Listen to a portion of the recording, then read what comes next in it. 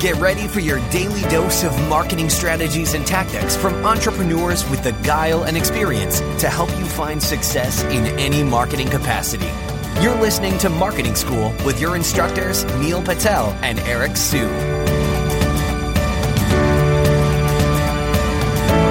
Welcome to another episode of Marketing School. I'm Eric Siu. And I'm Neil Patel. And today we are going to talk about how I got hit by a Google algorithm update and I can't recover my traffic. And this happens. And the purpose of this podcast isn't to talk about what you should do when it comes to Google, because we already assume that because you can't recover your traffic, you've tried everything, you may even consulted with some SEOs, and your traffic just won't go back up. And that's fine. Not everyone's traffic will always go back up. But here's the thing. If your traffic isn't going back up, and it won't always, no matter who you are, how good you are at SEO, you need to diversify. You can't just rely on SEO. From pay-per-click to social media, you can do even different forms of SEO like YouTube SEO by creating video content.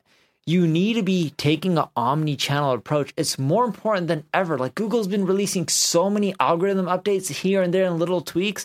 Some people are like, I lost 80% of my traffic in a day. Next time, I'm back 30%. Next time, I'm down 20%. I'm up 60%. It just keeps going back and forth. You need to diversify. You can't have your business or your site or your marketing reliant on one channel. It's just too risky.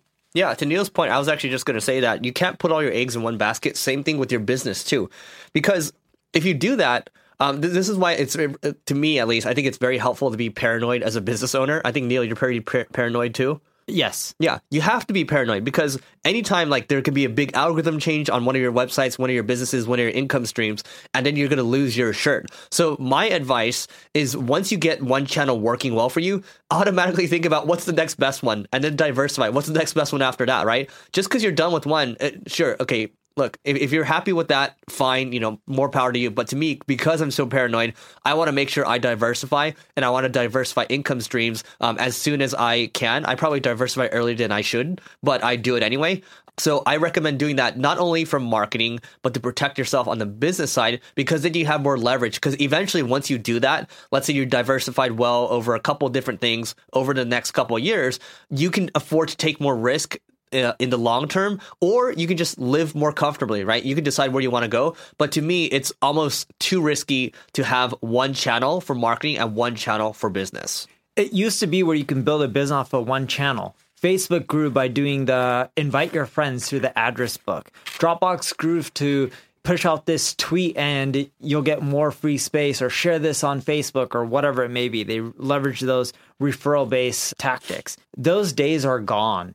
You can't leverage one channel anymore. The marketplaces are competitive. There's too many sites. There's too many businesses. You got to do something new and unique if you want to do well. And you got to do it in quantity. And if you can't figure out anything new and unique and you're just going to rely on the old existing tactics, that's fine. But leverage all of them together, because leveraging one of them is just too risky. I think they say the average millionaire has like 7 income streams. And then I guess let's look at how many marketing channels we hit right now. How many marketing channels do you have? Content marketing. Do you want me to break down content marketing, or you just want to classify it as content marketing? Yeah, let's break it down. We have some time. Okay, so podcasting, videos, which would be YouTube, Facebook, and all that. And then I would consider social media, because I also post to social media. Content marketing, email marketing, push notifications. I don't do chatbots as much, so I'm not going to do CRO. Well, CRO is not a channel. No, CRO is not a channel. SEO, Google AdWords, Facebook ads. When you're speaking, it's like in person. Yeah, conferences, that's 10. Partnerships, that works really well with us. That's 11. Outbound sales, Product-led marketing with your Uber Suggest. That's true. Product-led, that's 13. Yeah.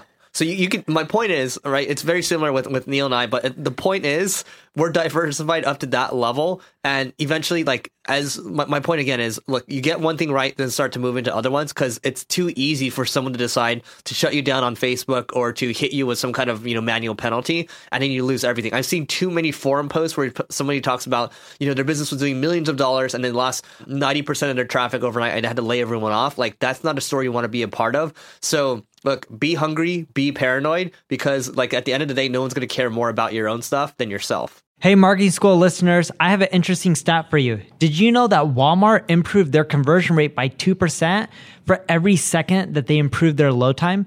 In other words, website speed helps with conversions. In addition to that, Google uses it to determine where your site ranks in their index. So the faster your website loads, the higher you'll rank. For that reason, I want to talk to you today about a company called DreamHost. DreamHost powers the web with fast websites and superior customer service, brought to you by a team of web experts who are super committed to your success online. We've worked with them to create a special offer just for Marketing School listeners. All you have to do is go to dreamhost.com/marketingschool to learn more and get your website online today.